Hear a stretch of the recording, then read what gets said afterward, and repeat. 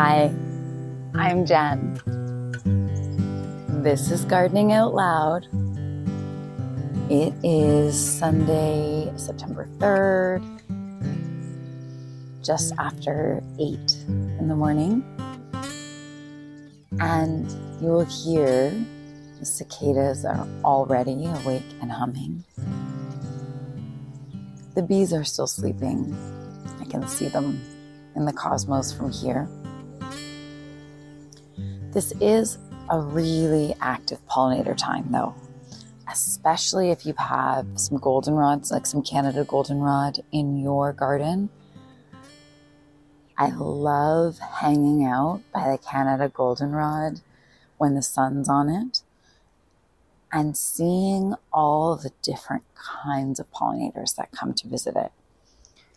Normally my garden sees a lot of bumblebees, honeybees, the occasional carpenter bee, and occasionally sweat bees. But what really brings the bees to the yard is the Canada goldenrod, which is widely maligned, and especially in the garden world. But it is our native herbaceous perennial that supports the most kinds of pollinator life, like by a significant margin. It's a tremendously useful plant.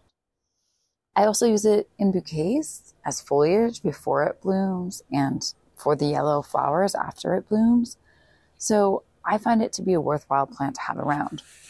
That being said, of course, it does spread readily, although I do find it very easy to pull out. And it does exude a substance from its roots that can impede the growth of other plants. So you want to consider what else is growing around it, how hardy that is. Mine is kind of around the margins of the garden, oftentimes in place where I'm not growing much, or here there's some amongst my raspberry stand, they can take it. So fully recommend leaving some Canada goldenrod, but just being mindful about where it is and enjoying all the life it will bring in. I was in the garden yesterday, harvesting, pruning, little weeding, this and that, watering, listening to the podcast Hidden Brain.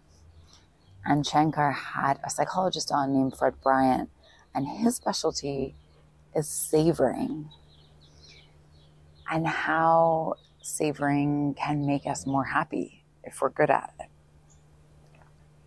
And let me tell you, that was the perfect thing to do while doing kind of my morning gardening chores. And I think I went about them a little more mindfully than I might, although I have plenty of appreciation for this garden, as you know, and often stop to marvel. But just spending more time soaking in the way the light filtered through the cosmos, or listening to the sounds. And savoring doesn't seem to be as simple as going, like, oh, great, I loved that. But to actively engage with your environment, to try and notice new things, to look forward to things like, wow, I'm harvesting these flowers and I can't wait to make them into an arrangement. Looking back at things that have happened recently or in the thinking, oh, wow, like, can you believe the arrangement I made the other day? And doing these little small hops in time, and then trying to marshal your mind and your senses to fully absorb the details of right now. The mandate of this podcast is to try to absorb the right now when I'm best at it, when I come closest to what I want to do. I think I'm able to capture the right now. Like this bumblebee that's just starting to stir in the cosmos. He's starting to move his legs around. He's realized he's woken up right where there's a snack. So that's pretty good. It's a bed and breakfast situation in the cosmos. And just a couple of flowers over, there's a bee sleeping upside down with his little hind leg or her, I don't know, wrapped around the stem to kind of help hang on to this Spider-Man type sleep that he's doing.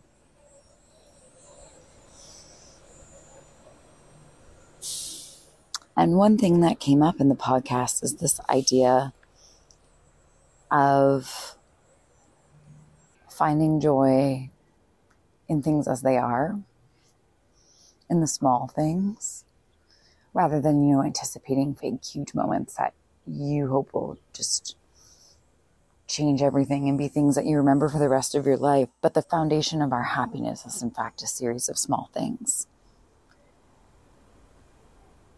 And as the season turns to fall, not yet, the equinox is still 3 weeks away, but there is the beginnings of an autumnal vibe happening. And enjoying the little things is savoring what is.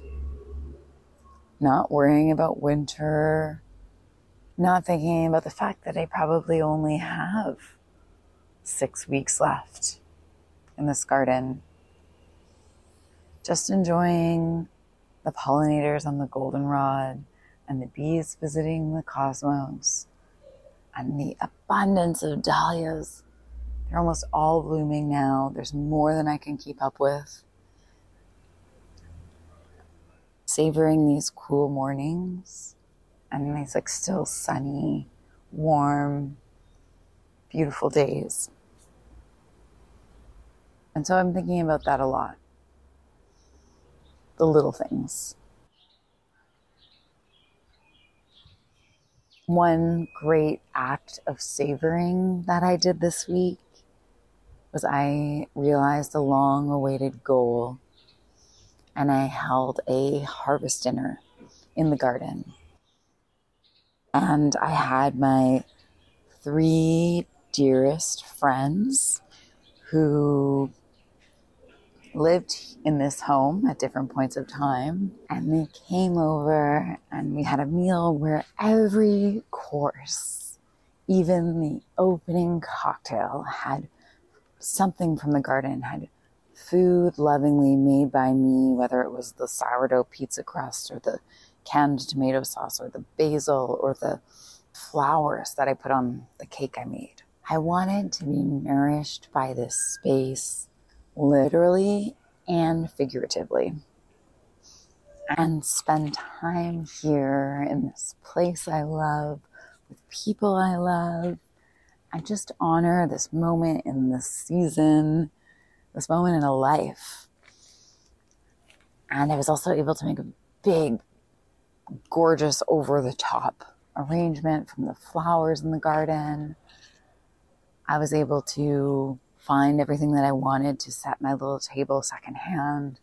So it was wonderful and luxurious in some ways, but also really modest, really true to my values. And I think that made it all that much better. But I wanted to showcase that we can have abundance, we can have luxury, we can have just really rich experiences without spending a lot of money, without exotic travel, that we can create just really life-affirming things with a small footprint ecologically, but a big footprint emotionally. I was really looking forward to this. A friend came from far away, and I just think I'm going to cherish it always. And it was also a reminder to me, do the thing that you really want to do. This house, there was a chance that it was going to be taken from us, and that was really galvanizing to savor what I have while I have it. Another sign of fall right now is that I'm starting to save more seeds. So there is some seed saving that we do earlier in the season as it comes up. But, I'm noticing the nasturtiums starting to drop their little shells. The cosmos seeds are starting to spread to a wider globe of black seeds. And that's the sign that if you want to save them, now is the time. A lot of my seeds I save by cutting the whole plant down and storing it in paper bags inside and dealing with it later. But with cosmos, I like to put on a garden glove because they're prickly and take a paper bag and just gently rub the seeds into the bag. And you can still be deadheading right now. I still do a bunch of deadheading, but sometimes I miss some. The deadheading will keep it blooming longer, and like I said, I'll continue to do that. But if I've missed it, I might as well take the seeds. Cosmos are very generous with their seeds. They're also big self-seeders, so if you leave all those seed heads on there, you're going to end up with a field of cosmos there next year, which could be totally fine. And so I'm out here right now amidst them all. And that's the sound of seeds falling into a bag. There are still so many blooms, so I'm not worried about them going over quite too soon. One other thing to note about cosmos is they can cross-pollinate. So they don't necessarily breed true, especially if you're growing some of the fancier varieties. I've noticed that the kind of bubblegum pink standard one, that's the most dominant one. I have the darker purple ones, I have some white ones, I have some that have cross-pollinated and kind of have a beautiful gradient in them. The middle pink tends to dominate in any growing season, and when I see them out in the world, that's true too. So just keep that in mind. I always share cosmos seeds as a mix. If you did want to change those proportions, you could avoid saving seeds from these middle pink ones. There's going to be some crossover, but if you wanted to change that ratio, you can. Also, like I said, you can save your nasturtium seeds if you're growing those. When they're ready, they'll kind of fall off their little stem right into your hand if you just gently rub them or touch them. You don't want to yank them off. They won't be done yet. We want them to be nice and ripe before we harvest them. And it's funny, seed saving, I find it immensely rewarding for a lot of reasons. And one is just that I love harvesting, and this is another form of harvest. But I think it's also savoring because I am thinking about the seeds these were. I'm thinking about the plants they'll be in the future. I'm thinking about all the friends and family and strangers that I'll give these seeds to and the plants those will create. And so seed collecting really is a great example of savoring. Soon I'll be saving seeds from my pole beans too, mature on the vine, like where they get hard and the pod actually starts to dry out and turn color. And when they can rattle in the pod, that's when they're ready. But I like to keep harvesting those as much as I can because I don't want the plant to get complacent and think its work is done. I want it to keep making more beans for me to eat. Even though at this point, I have harvested pounds and pounds and pounds of beans. Pole beans especially are some of the most generous plants. And so we have a lot of beans. I'm going to pickle some this weekend. I think I'll bring some to the community fridge, which does accept homegrown items, by the way. So yes, that level of seed saving, we're not quite there yet, but cosmos, we're just beginning. Calendula, if you save calendula, you're snapping off those little dried heads with the spiky little curls of seeds that to me look like fossils. I think those are very cool seeds. Another sign of the shift of seasons right now is that the squirrels are getting a little more frenzied. They plucked off 2 of my honey nut squash that were not quite ripe and have left those half-eaten specimens around the garden, which I'm not thrilled about. I also thought my lovely piccolo cucumber plant was going to rally after the last round of squirrel destruction. And it had some new flowers on it and a couple baby cukes, but of course they found those and they ate them.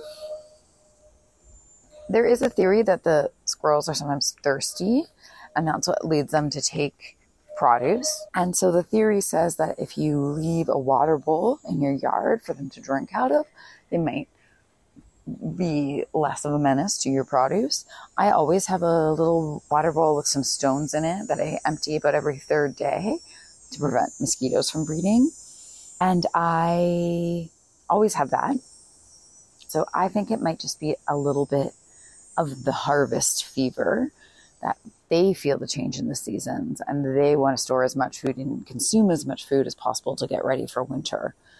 That's a reason why Sylvia mentioned it last week, that we plant our bulbs later. Because if you plant them in October, the pre-winter madness is still upon them. And so we plant them after kind of the squirreling away fever has died down. One special delight of the garden right now is I'm growing a ground cherry plant in one of my bee box planters. This was a kind of a late purchase, an Urban Harvest sale item. And I hadn't grown ground cherries in quite a while. So I thought, well, let's try again. I have overstuffed my planter. Let's be real. There's calendula in it as well. There are 4 chard plants, 1 in each corner. In the middle, there is the ground cherry. And then there is also the cucamelon that planted itself that's climbing up the tomato cage. So this is a very stuffed planter. It's probably a little suboptimal for the ground cherry. I also think this spot is not as sunny as it used to be, and it could use a little more sun. But we are getting fruit. So ground cherries grow in a husk, so like a papery kind of shell that, much like a tomatillo, if you know tomatillos. And when they're ready, that husk turns like a brown, crisp, papery color, and you peel back the husk. They're not sticky like tomatillos, which is nice. I don't like that stickiness. When you peel back the husk, inside there is a yellow fruit about the size of a marble or a very small cherry tomato. And why these are special is they have a tropical flavor that you can't normally find in plants native to this climate.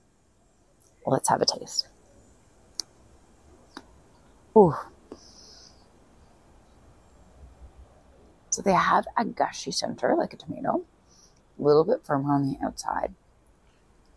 And then, what's this flavor?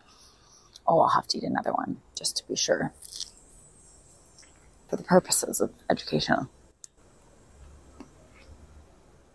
A little bit pineapple, a little bit mango.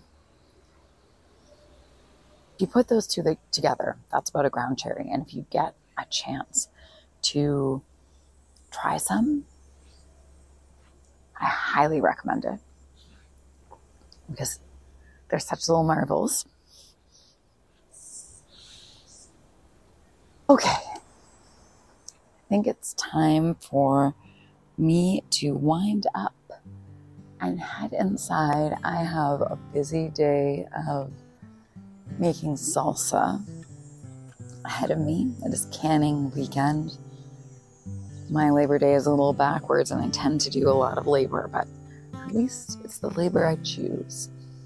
And so I'll be making a lot of salsa and a lot of pizza sauce and whatever else my half bushel of Roma tomatoes can give me.